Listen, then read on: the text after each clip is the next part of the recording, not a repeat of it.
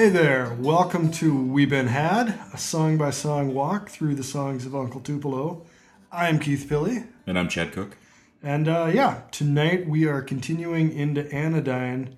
I don't know about you, but I think this show is the highest concentration yet of any episode of just songs that I've loved for decades. So hopefully we don't either get too weird on them or talk ourselves into hating them. Or do you include Give Back the Key to My Heart in that?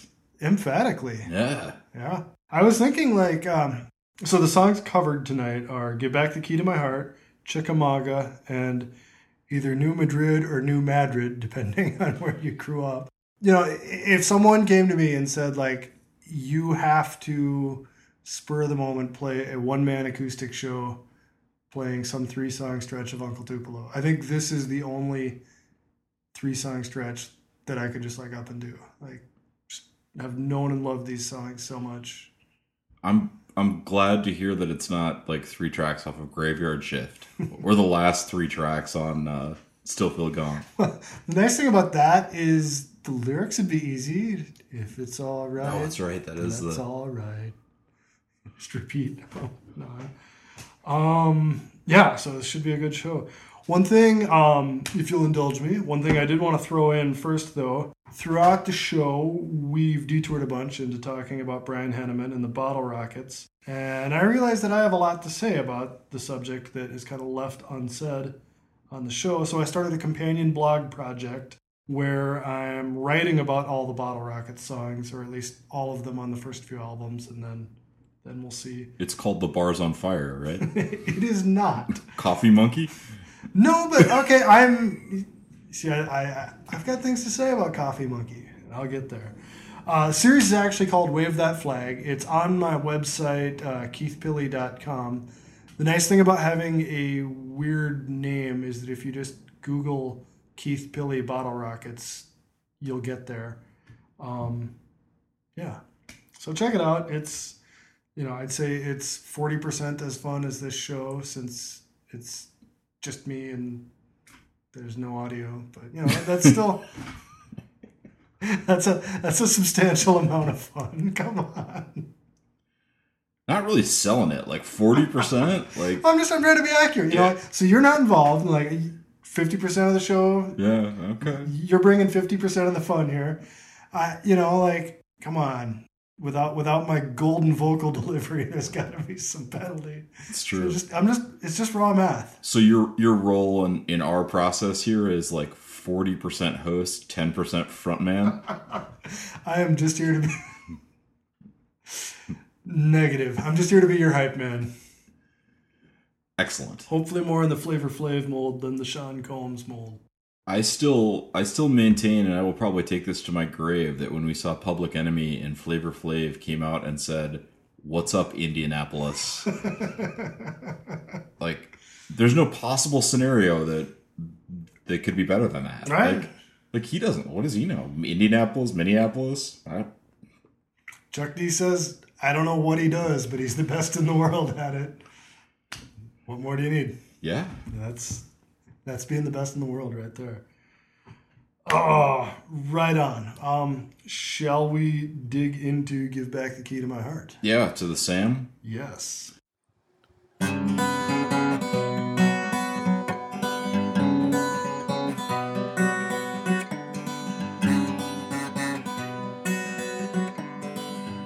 So I don't know if you even remember this, but at one point your operating theory about this song was that there was a bet between Bob Mould and Doug Sam, and the loser had to record the song Mega Mega. I don't remember this at all. Do you remember that song? I remember Mega Mega, yeah. And the winner got to perform with Uncle Tupelo. Probably before you knew it was a cover, but I have no recollection of that, but I want that to be true. No, it's true. It's true. I can verify. Fantastic. So Give Back the Key to My Heart is a duet with... So, do you pronounce it Sam or Sam? I think it's Sam. I pronounce it Sam just because, if we're just taking liberties with the English language... Nah. New Madrid, yo. I've always said Sam, but I've also always wondered if I've had it wrong. Yeah, so Doug Sam, beloved outlaw country figure. I've never been able to get into him, but I know a lot of people whose taste I respect love him. Brian Henneman really likes him. there's a Brian whole- Henneman's a big Doug Sam fan. Bottle Rockets did a whole tribute album. Yeah, Songs of Sam, right? Yeah, that's be a while before I get to that on Wave That Flag, available on keithpilly.com. I guess, so this is kind of rad. Apparently the whole deal with this was that a couple members of the band just ran into him at a hotel and invited him to come over to the studio and do a song. And he shows up in this like muscle car with carrot juice all over his face and tries to hook him on carrot juice, saying that it's even better than cocaine. Yeah, well, he died like 5 years after drinking that carrot juice, so... You don't fuck with carrot juice, man. I mean, like, you live fast and die young. He has kind of an interesting backstory. I didn't realize that he played on stage with Hank Williams Sr. Yeah, he was around forever. when Doug Sam was 11, and that was Hank Williams' last public performance. That's nuts. Yeah, wasn't he like a prodigy? Yeah, he was offered a spot on the Grand Ole Opry when he was 13, but his mom made him finish junior high school. What a tyrant. Junior high just kills so much good music over and over. So before we talk about the Tupelo version, did you check out the his original version of this? I did.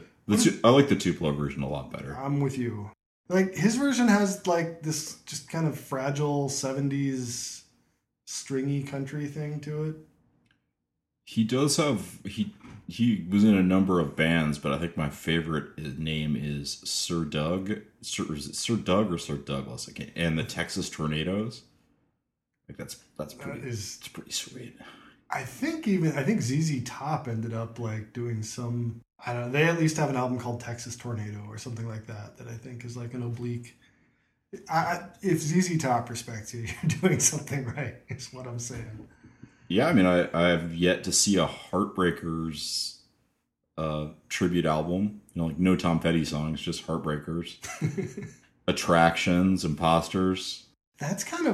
That's an interesting idea. Blackhearts, Joan Jett and the Blackhearts. I'm trying to remember. I was trying to think of who has the most annoying. There's like one backup band name that particularly annoys me. Couldn't remember who it was. It's Steve Earle and the Dukes.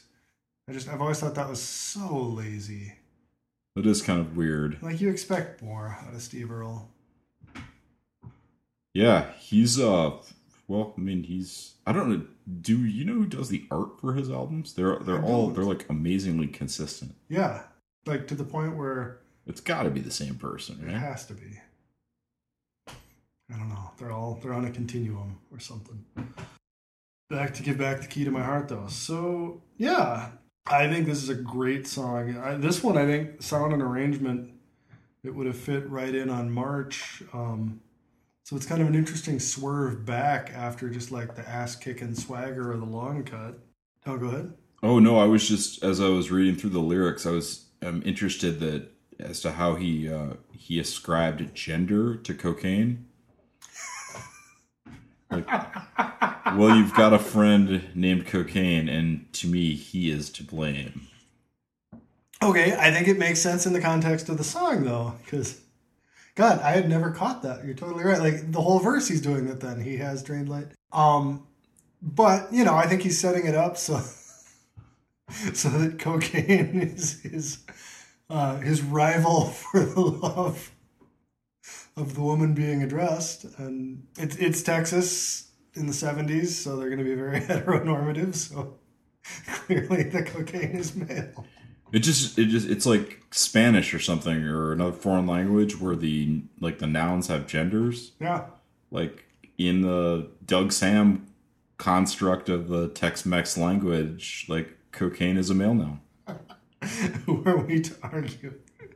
I mean, that line, the whole cocaine bit has always just been my favorite thing about the song, actually. I think it's up there with Patty's Listen to Her Heart for just like great but incongruous lines about cocaine. And like more music needs that. Like every song needs just random coke.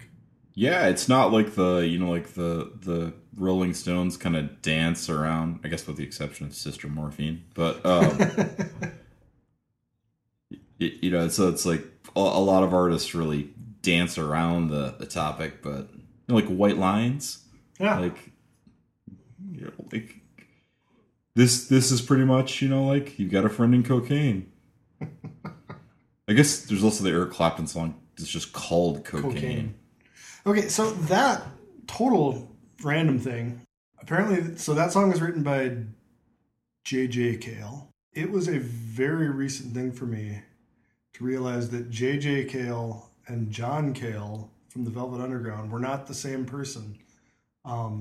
Like, I thought, like, this dude from the Velvet Underground just had this Like the uber prolific, classic rock songwriter. Weird, varied thing where he's like one of the Velvets, but he's also writing this, like, dumbass Clapton song. I don't know. Yeah, so one thing that's wild about me, looking at the instruments, this one, it feels to me like they just threw the arrangement together on the fly. Like, this does not sound much rehearsed. So nobody's doing much except Max Johnston with the fiddle part that's kind of up in front. I thought this had like the archetypal Jeff Tweedy bass part with the like ba-bump bump thing that he does, but it's actually John Stirratt playing bass according to Discogs. So, we've talked about our theory that Stirratt got the job because he can play bass like Tweedy. Here we go. Maybe this was his audition. Yeah, maybe.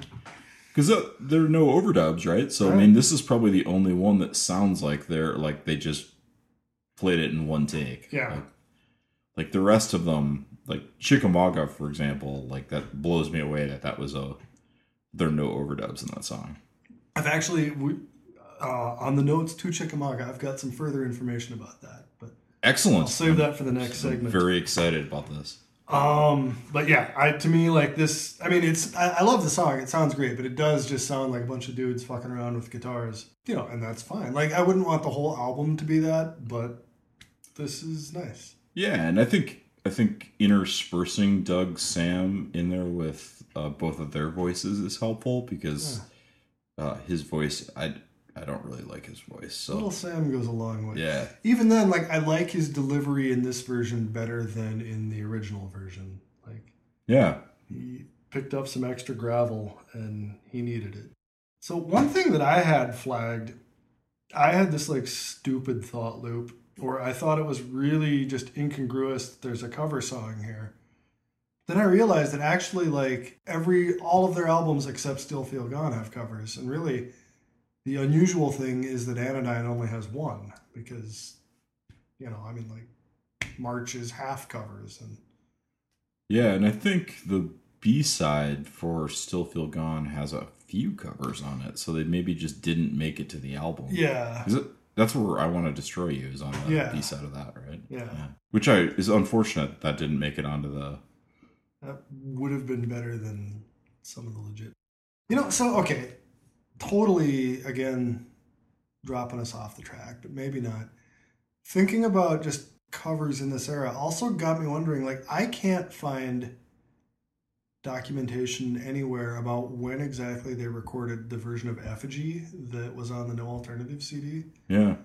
Like, that sounds like the Anodyne era lineup to me, but I don't know. It's got to be about then, because No Alternative came out in 92 or 93, right? Yeah. And it's too good and too just like fleshed out to have been sitting around from an old session.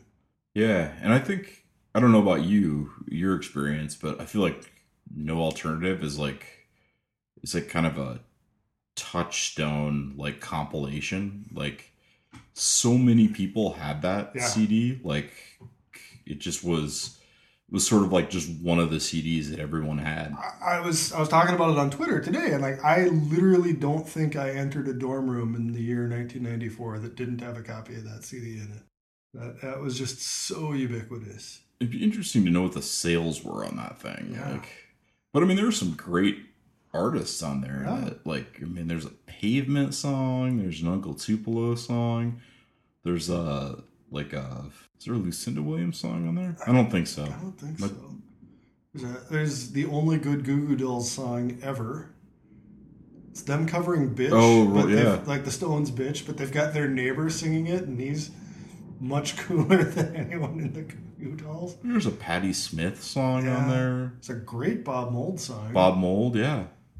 It just, as a somewhat impressionable 18-year-old, like, that was sort of a gateway CD for me. Well, like, of the big ubiquitous CDs of the early 90s, I think that Smokes the Singles soundtrack, which is the other one that everybody had. Like, you know, at the time, I would have, like, fought you if you said that it was bad. But, like, looking back, like... Yeah, it forced an entire generation to try to like Mother Love Bone. Right. Have you tried to watch Singles at any point? Yeah, my wife and I watched it pretty recently, and it really didn't hold up. It's kind of like when you watch. So my wife and I went to see. I think it was right before the new reboot of Ghostbusters came out. We went and saw the original Ghostbusters in the theater. Yeah. And like, still holds up pretty well. Yeah. Like, so it's kind of, we also went and saw Bill and Ted's Excellent Adventure. Also holds up pretty well. I thank God. But man, Singles is really like, it's like a time capsule of nothing good. Yeah, it's I just remember one of the bits in that movie is that they're at like an Alice in Chains show. Yeah. And he's like trying to pick up this lady, and I'm like, how does that work? Like, you're at this super loud slow metal show. Yeah. And like, I mean, maybe his hearing is better than mine, but I know what you're saying. Yeah. So to give back the key to my heart. I don't know. I don't think this is going to be a problem for the other two songs, but this is one that I love, but I don't know that I have a ton constructive to say about it because it's so simple and just so it is what it is.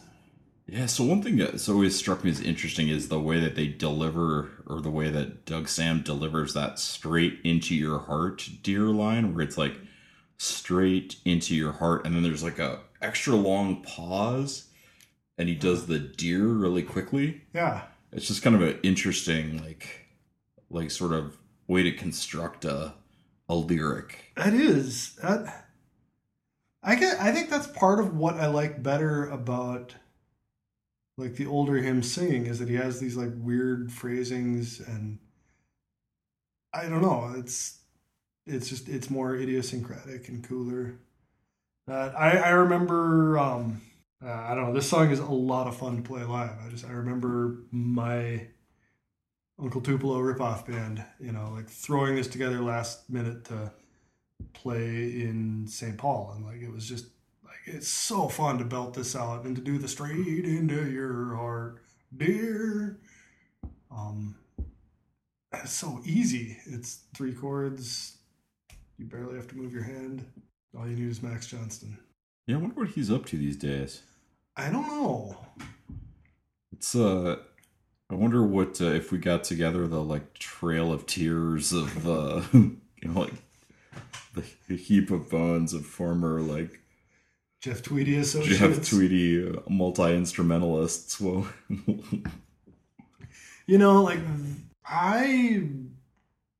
So that'd be an interesting thing to track down. I know that we've talked about this offline, that now Wilco is a corporation that Tweedy and Tony Margarita own, and like everyone else is his employee. But I don't think that was the case. I think that's a recent-ish thing. I mean, recent, like last decade. So I don't know what the deals were, but Johnston might still be getting royalties for Anodyne and AM. And was he on Being There? I think he might have been gone by the time Being. I'm trying to think I feel like, when did they add the guy who always has the laptop up? He was after. He was way after Being There. Is he like Yankee Hotel Foxtrot? Yeah. So I mean, like it might be the case where getting the boot early might have been better for you. That would be fantastic if it was just like serendipitous that he's still getting checks that he gets to cash. Oh, I don't know. Anything else on Give Back the Key to My Heart? No, I'm ready to Chickamauga. All right, let's take a break and then get back into it.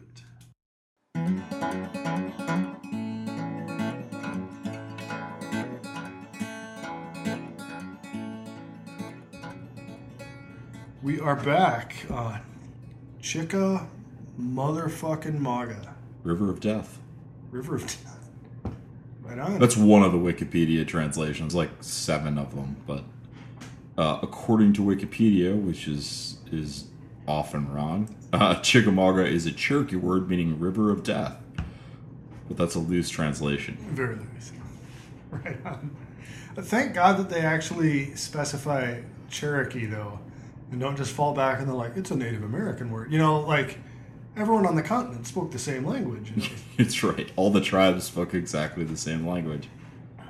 But, yeah, I know this is such a great song. Holy shit. I feel like if you were opening, like, a Uncle Tupelo zoo, and you wanted, like, what's the one, like, Jay Farrar song that you would put in there? Like, I feel like this would be one that you would put in there.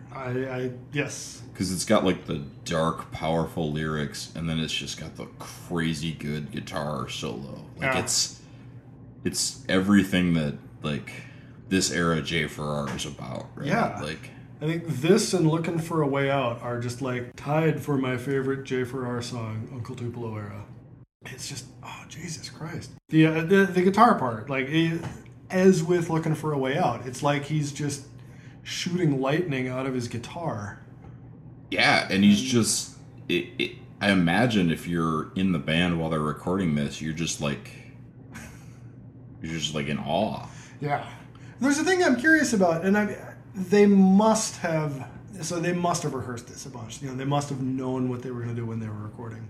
But the structure is a little weird, where it's verse, chorus, and then it goes into, it's a pretty common thing to play the verse chords and solo over it. And then usually people go into like a vocal chorus again. And in this, where the vocal chorus would be, they do the chorus chords, but Farrar just like keeps playing lead and dials it up, and it feels like they're just like, oh, well, he's on a roll, just let him do it. And I don't know if I doubt that's actually what's going on, but that's sure as hell what it feels like. I feel like it'd be like being in the Jimi Hendrix Experience or something. You're like, okay, oh, there he goes. Like, all right, and try to keep up and stand back and be amazed. Yeah. So that guitar part is especially nuts with the claimed first take no overdubs thing. I looked at the credits. Tweedy's playing rhythm guitar, and so I think that's Tweedy that actually brings everybody in on the song. Stirat's playing bass, and then Jay's singing and just wailing on lead. But I was rereading that Rolling Stone 25th anniversary oral history today. And there's one part where they quote Brian Paulson saying that Jay was really meticulous about getting the right vocal take, which means, like, by implication, that means that the first take part of the myth can't be true. Like, if he's meticulous about getting the right vocal take, then everything on the album can't have been the first take. So but that same quote reiterated the no overdubs thing. I guess, like, half of the myth is shot on its ass and half of it is reinforced. Yeah, I mean, I honestly think the no overdubs is more impressive than the first take. Right. It's just hard to capture something that perfect in a single song. Right. And I mean, this solo is like the kind of thing that you would expect to be an overdub. And the fact that he was just doing that live. Fuck. And like, I love the way the way Paulson mixed the song. He respects that by, like, the song ends just with Farrar's feedback, just kind of like, I don't know. I love that, like, he lets that get the final word when that is the soul of the song, I guess.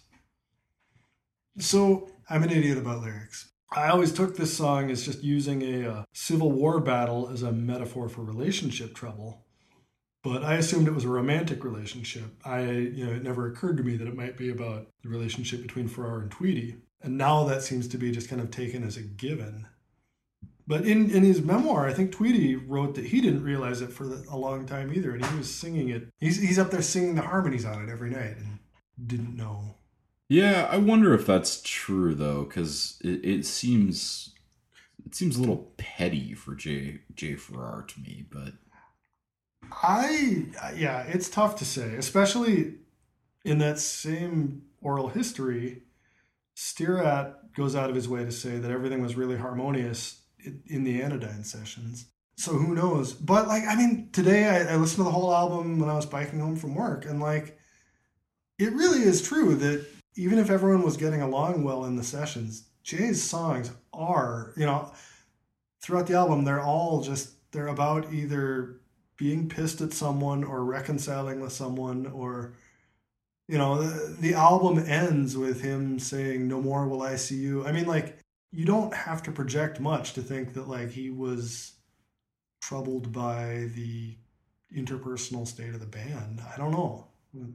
Yeah, and some of the lyrics bear that out, like when jousting is for pleasure and pleasure is way out of hand. Right.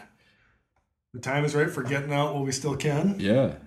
I've always liked that fighting fire with unlit matches from our respective trenches. I've always liked that as a couplet like that. Yeah. It's more great lines. And that really seems to, that feels like an apt description of a creatively tense situation where everyone's dug in. Yeah.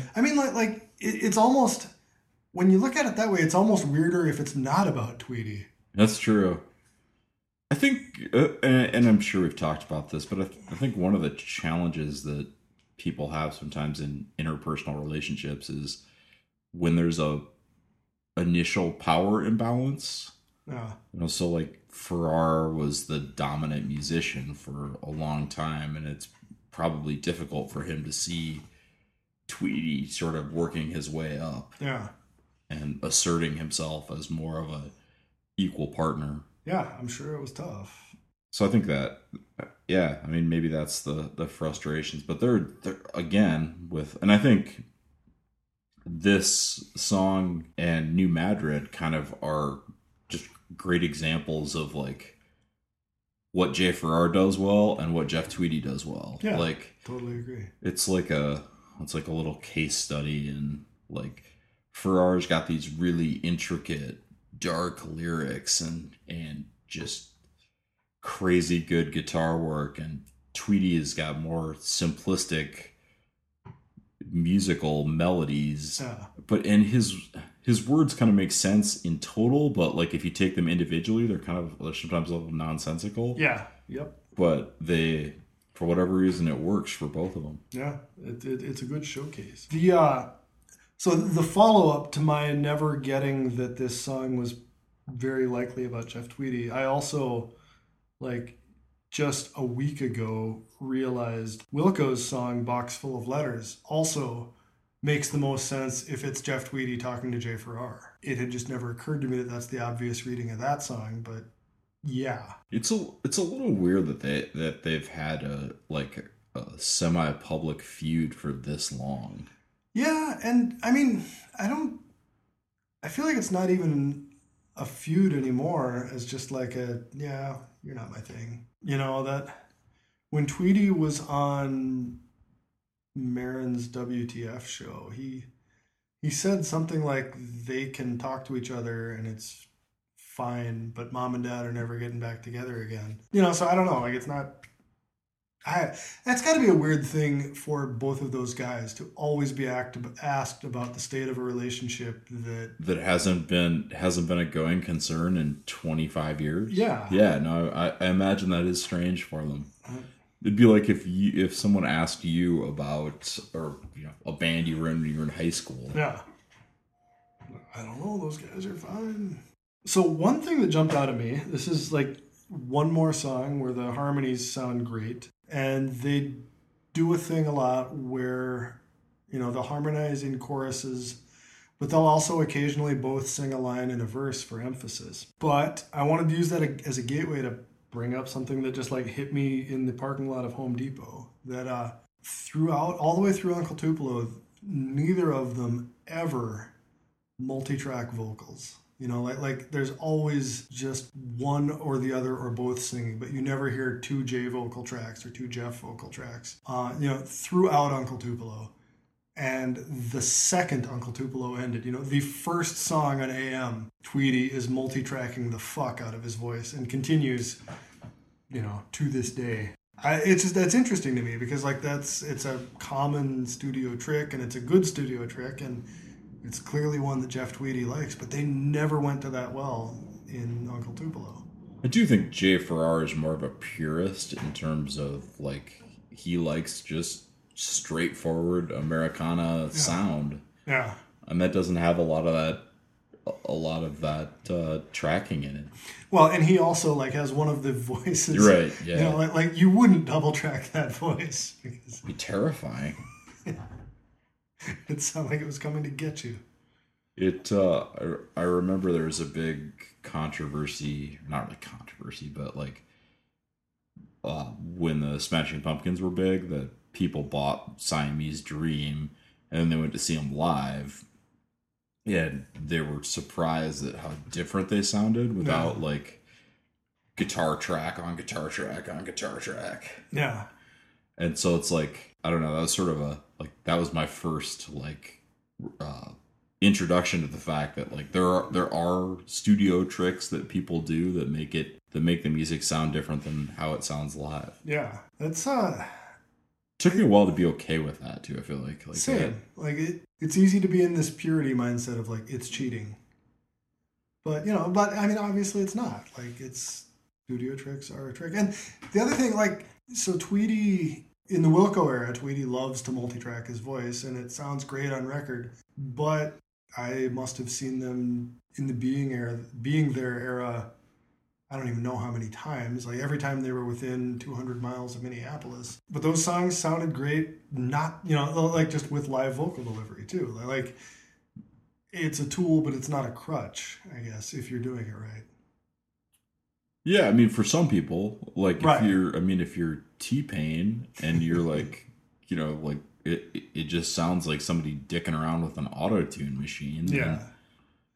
Well, or even I saw so it's the same kind of situation. I was reading somewhere, someone pointed out that in Clash songs, Joe Strummer is rarely multi-tracked, but Mick Jones is usually multi-tracked. Again, because Strummer's got this great fat voice and Jones is kind of thinner. And, I think Tweedy's voice is better than Mick Jones's, but, it's the same thing where, one guy can get more use out of the tool than the other, I guess. Yeah, I mean, you wouldn't, I'm trying to think of you probably wouldn't multi-track Johnny Cash's voice, right? That would sound weird. But they did, on all of his old Sun Records stuff, he's just drowning in reverb, and so he might as well be, You hear two of him just because there's so much reverb. But it sounds distinctive and kind of weird. It's just that stuff is fascinating to me, just how how they go from it's the most impressive when they're really good live and really good in studio. Yeah. But it's sometimes more interesting when one is really good and the other isn't. Yes. Did you ever see the VH1 biopic of Def Leppard? I have not seen that. Is that the one that's sponsored by Smirnoff Ice or something like that? It's got product placement for Smirnoff Ice. A product that didn't exist when the movie was taking place, correct? And they show a man who drank himself to death, wasting one. So yeah, it's got some problems. Classy. Bon Scott or? No, it's...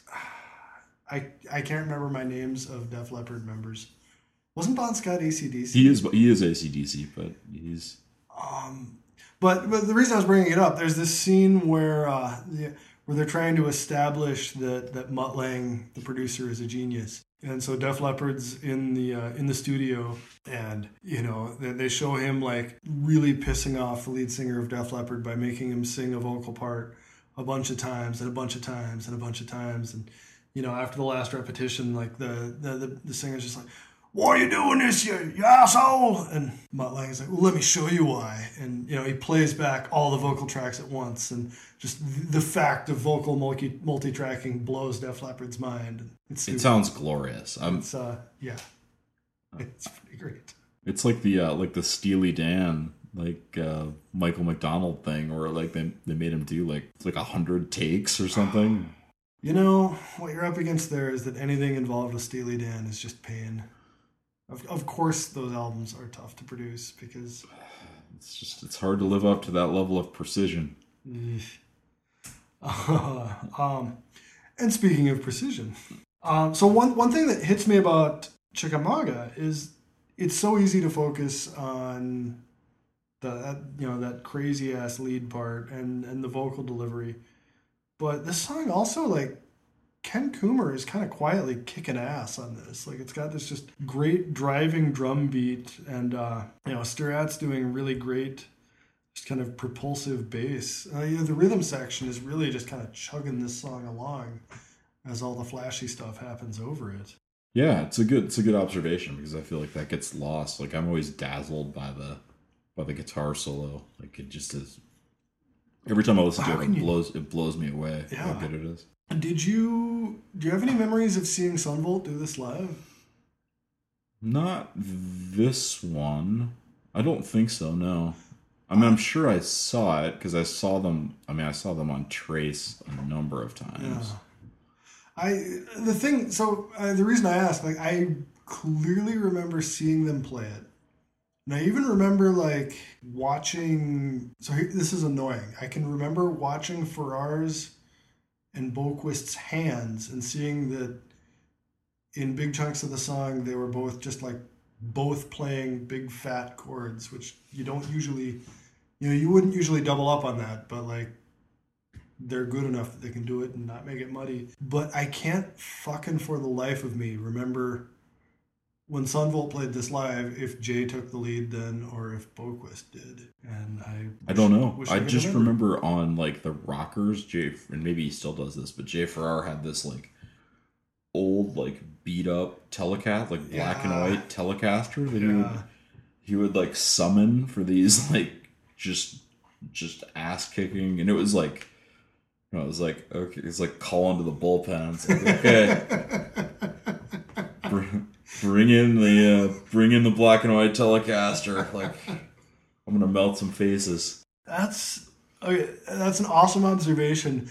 That's also kind of a good piece of stagecraft to have, like, make a production of like, oh fuck, he's bringing out the beast. Everybody sit down. It's probably more of an indictment to me seeing them too many times that I've noticed that. Like, it just is like, so you see Wilco play, and Jeff Tweedy just has a lot of guitars. Like, he plays a lot of different guitars. Yes. But Jay sort of had that go-to guitar. I wonder if he still has it. I hope so. I like it when people keep guitars forever. That's the thing I love about Prince, is there's the same, like he had all of the weird like Purple Rain swirly guitars, and then he had like the big Prince cymbal guitar. There's also this like one butterscotch Telecaster that you see pictures of him playing in like 1980, and you see pictures of him playing it a couple months before he died. And like, I just love that, like, that guitar was always there.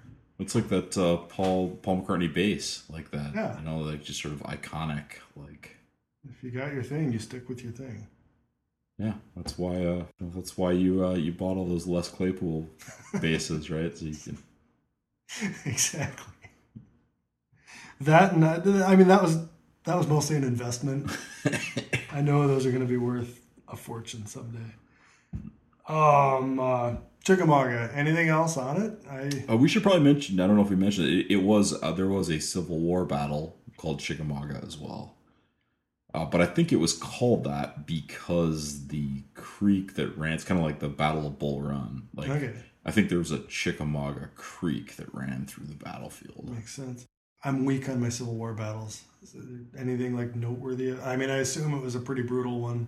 Being Civil War. I mean, that's all I know about it. I think most Civil War battles were pretty rough. It's not like there are any where you're like, oh, well, that one wasn't so bad. That was the pleasant Civil War battle. Okay, but I mean, even there, like, if you're going for it's obviously... Yeah, it'd have to be Antietam, right? If you were going for if you're going for the one where you're like, okay, what's the darkest one I can come up with? I don't know. I'm not sure which is the most awful. What I was going to say was, like, if you go for this song must be about strife with Jeff Tweedy interpretation, like Civil War, like he could have chosen a World War I battle. He could have chosen a Mexican War battle. But no, Civil War, or brother against brother. Yeah. I don't know. Peloponnesian War battle. Those are some tough-ass battles. Mm-hmm. Anything else No, on Chickamauga? All right, let's take a break and come back to New Madrid.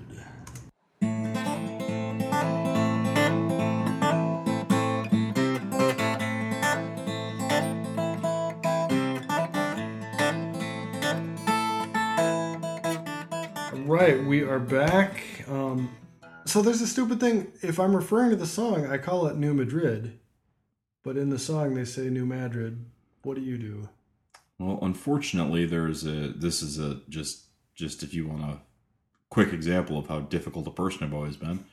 There's a town in Iowa that is spelled like Madrid, Spain, that they pronounce Madrid. So you go Madrid. I don't. I go Madrid. And my argument is, like, there's another small town near Ames where I went to college called Gilbert. And I'm like, if you're going to call it Madrid, I'm going to start calling it Gilbert. I feel like we could do an entire supplemental show about just stupid Midwestern mispronunciations. Nicollet Avenue is 2 blocks away from us. Yeah.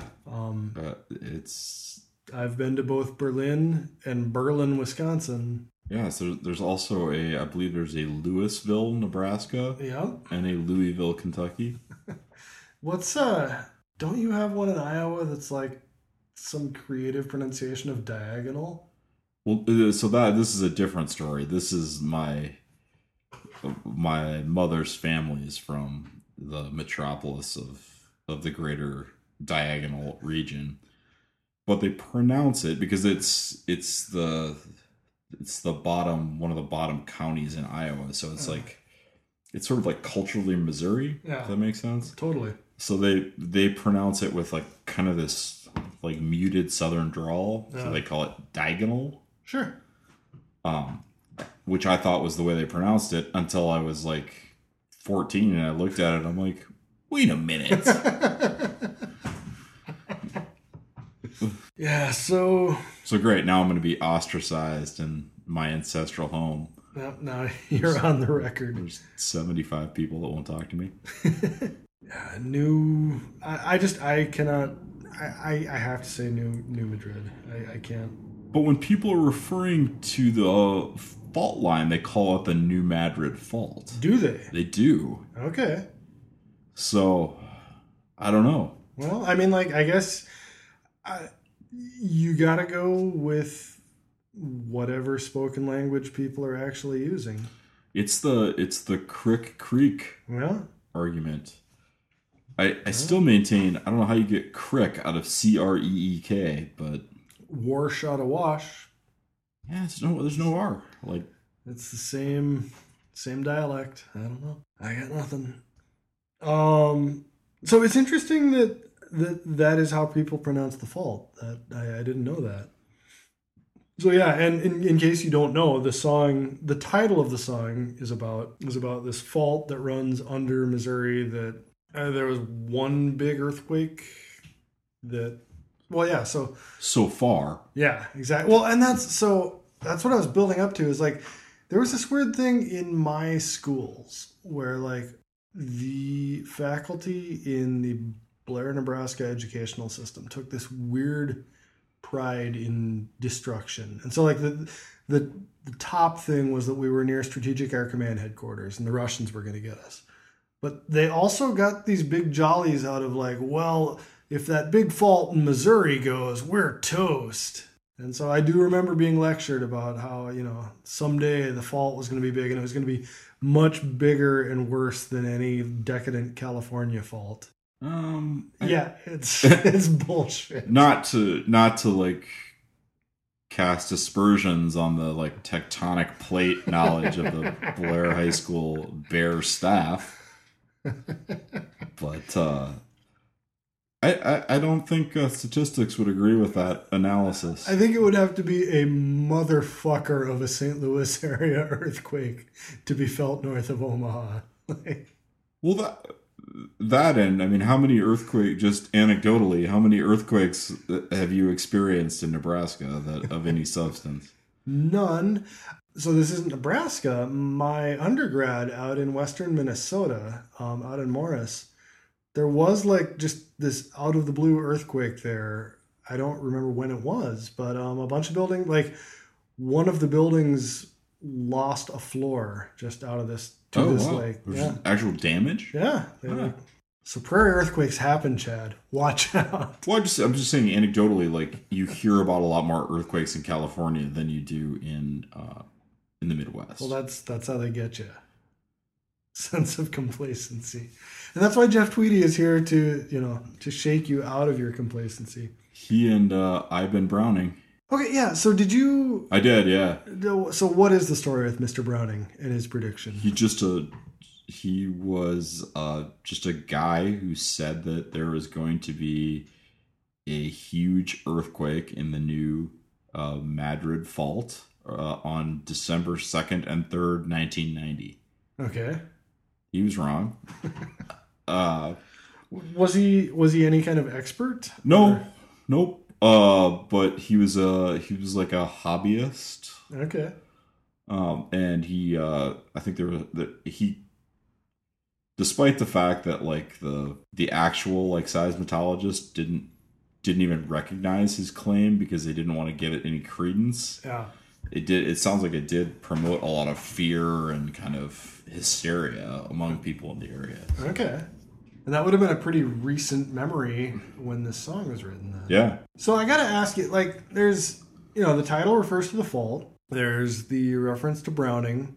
The rivers run backwards thing is a direct reference to the Mississippi reversing its flow during the big quake. So there's all that, but I can't extract any literal meaning out of this song. That's one of the things I love about it, actually, is that like it's a Jeff Tweedy thing where like I think you get what he's trying to get at, but the words itself don't make a lot of sense. Yeah, it communicates a vibe without communicating information. I feel like this is what it's like to understand Gravity's Rainbow. Like this is the feeling that you get. Like the individual words don't make any sense, and the stories don't make any sense, and you're like, why is there a giant adenoid that you're shoveling cocaine into? Like, this doesn't make any sense to me. Why isn't it carrot juice? Yeah. So it's like, but I feel like if you got it, like, this is what it would be like. Yeah. I think you're right. It's weird because I think this song is, like, uncharacteristic. Like, most of Tweedy's songs in this era are really, like, simple, straightforward statements of fact. And then, like, this song is kind of where he ended up going for everything eventually, like... Yeah, it's like, I mean, it's like, what's the... I've been an American aquarium drinker? Like, yeah. Who the fuck knows what that means? I don't know what that means. But I like the song, and it makes sense. Yeah, you get a vibe from it. You get... if you don't get information, you get an image. So, yeah, I mean, this is such a good song. We jumped into meaning, but let's just... the song itself, like, I love sequencing-wise how Anodyne swings from, like, chill country to light your hair on fire to chill country. This, again, this could be a march arrangement. Guitars, bass, you got a banjo. So simple, so clean. I mean, I think it really, like, foretells what he's going to become as a songwriter. Like, this is kind of what I like about Summer Teeth, is these like these songs that are really just sort of like, I don't know what you call them, if you call them country or pop songs or whatever, but they're just really good crafted songs. Yeah, and it's once again, like as with most Tweedy songs of this era, it's really easy. It's mostly G, C, and D. There's some A, but like you leave your hand in one position all the way through. It's so easy to play. It sounds so good. As a novice guitar player, I actually think A is kind of a tough chord to play. But even this, like this is an easy. It does an easy variation of A, where you're just like you play a G and you hold two of your fingers in place and move two of them. It's this weird, awesome lazy man's A. All for it. It's my lazy man's A is also called A minor. It's a good. The mold A. No, just I don't know. Like it's funny. Like I had this perception of this song as like slow country, but it's really not that slow. It's kind of peppy, and like Coomer gives it this nice, easy, swinging beat that I love Mike Hydorn, but I don't think Mike Hydorn is chill enough to play this song. Yeah, I think that this is probably a good example of like what you like about Wilco, is that they found a way to maximize Tweedy's talents. Yeah. So I was thinking about this today, actually, like as an outgrowth of thinking about that Coomer Hydorn thing. Last episode, I kind of made a joke about like arguably Anodyne isn't as much an Uncle Tupelo album as a Wilco album with Jay Farrar there. But like I am kind of under the table coming around to that, honestly. Because like to me, Mike Hydorn feels like this irreplaceable part of the core of what Uncle Tupelo is, even though he's not on the best Uncle Tupelo album. He's kind of the core of 2/4 of what Uncle Tupelo is. Yeah, right? I mean, I guess you're right, but I don't know, like. But he is, and I think I understand what you're saying, because that he is a core to kind of that Sunvolt sound too. Yeah. Like that sort of just like he just does a really good job of playing like moving along beats to Jay Farrar songs. Yeah. And and Ken Coomer is it still baffles me that Tweedy at one point was like, yeah, Coomer, you're not good enough. Because Coomer's really good. He is really good. I think maybe it's personality. Right. Totally. So just kind of off topic, but I don't know if you remember this, but there was a First Avenue show where Tweedy subbed in the They All Come From the Twin Cities. I don't remember that. So solid pander. Yeah. I'll take that pander. Absolutely. Just nobody rocks like Springfield. Hey, but okay, contrast that to Flavor Flav. Like, he knew what city he was in. So I guess it's sort of, I mean, for me, it's like that's what I want from Flavor Flav. Like, Right. like they just bust him around the Midwest. Like he doesn't know. Like there's a Chili's, there's an Applebee's. Like it doesn't matter what city it's the same. I love Tweedy's vocal delivery on this. This is peak early mature Tweedy. He sounds plaintive. He's got that desperate thing going. It just sounds great. It's like, so there's this thing with guitars where to get really good distortion, you want your amp to be giving you 98% of what it can give you. And so like it's just starting to break but doesn't. And like Tweedy in this era was really good at doing that with his voice. It's starting to go, it's a little croaky, but it holds and it sounds perfect. Yeah, it's like Star Trek, like right on the line. Yeah. Like Scotty is in his throat going, I'm giving her all she can. And it also, so like I talked about the arrangement is reminiscent of March. It also feels like a March song in just how tight but loose. Like It's got this really relaxed vibe, but everything is exactly in its place. And all the pieces mesh together exactly right. And, even the ending is kind of like this weird, like, precision ramshackle where it just abruptly tumbles into the end, but gracefully. Yeah, I feel like Bob Dylan is really good at that. Like that's a good way to describe his music. Just like precise, like ramshackle. Yeah, it's if you can pull it, it's awesome. This is as endings go, this is like the exact opposite. I think like the first thing I ever knew, one of the first musical observations I ever made was that when I was in high school and I was like a Police super fan, just one day it hit me that Sting does not fucking know how to end a song. And so like every Police song just ends with like endless repeats of the same thing as the engineer fades things out. Because he couldn't write an ending and the band didn't know how to just tumble into an ending. And this is just the whole band is like, okay, well, oof. I guess, are you ready to admit to the world that you only got into the Police because of the movie Dune?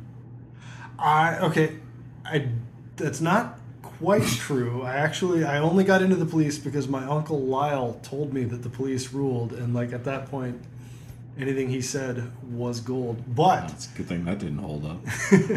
I did get my very first shipment of tapes from Columbia Record Club. I remember like thinking that this was significant, that the first box of tapes I got from Columbia included a copy of Synchronicity, and a bunch of other shit. And then like I bought a copy of Dune the day that came, and I was like, oh, this means something.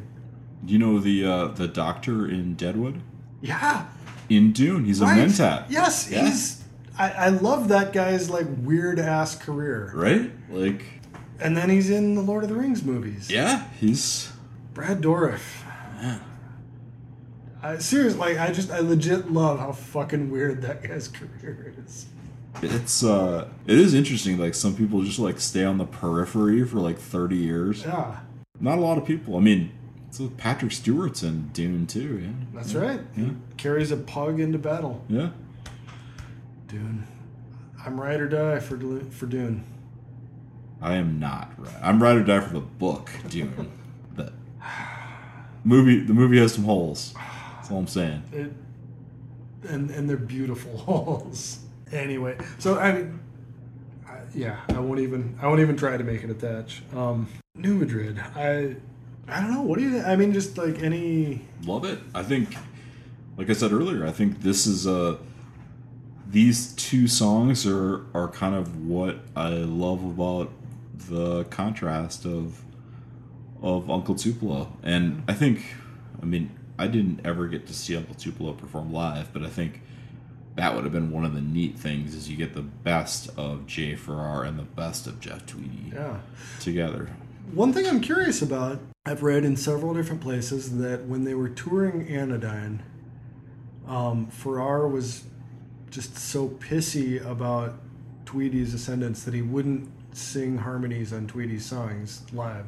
And on a song like this, like I'm curious how that worked, because that's not the whole song, but it's a big chunk of the song. It's also kind of a dick move.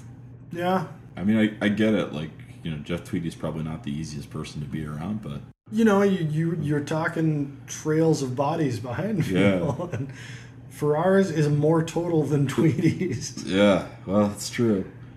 I mean, I guess the benefit for us is that we could probably, since I think the Boquist still live here, we could track this down. Yeah, the challenge. This is always this is a rambling story, but we had a friend who kind of a friend of a friend who was casual friends with one of the Boquist brothers, and I'm like, I don't think I could be in a room with him because I feel like I would ask like I'd have 2 beers and I'd be like, so how big of a dick is Jay Farrar in person?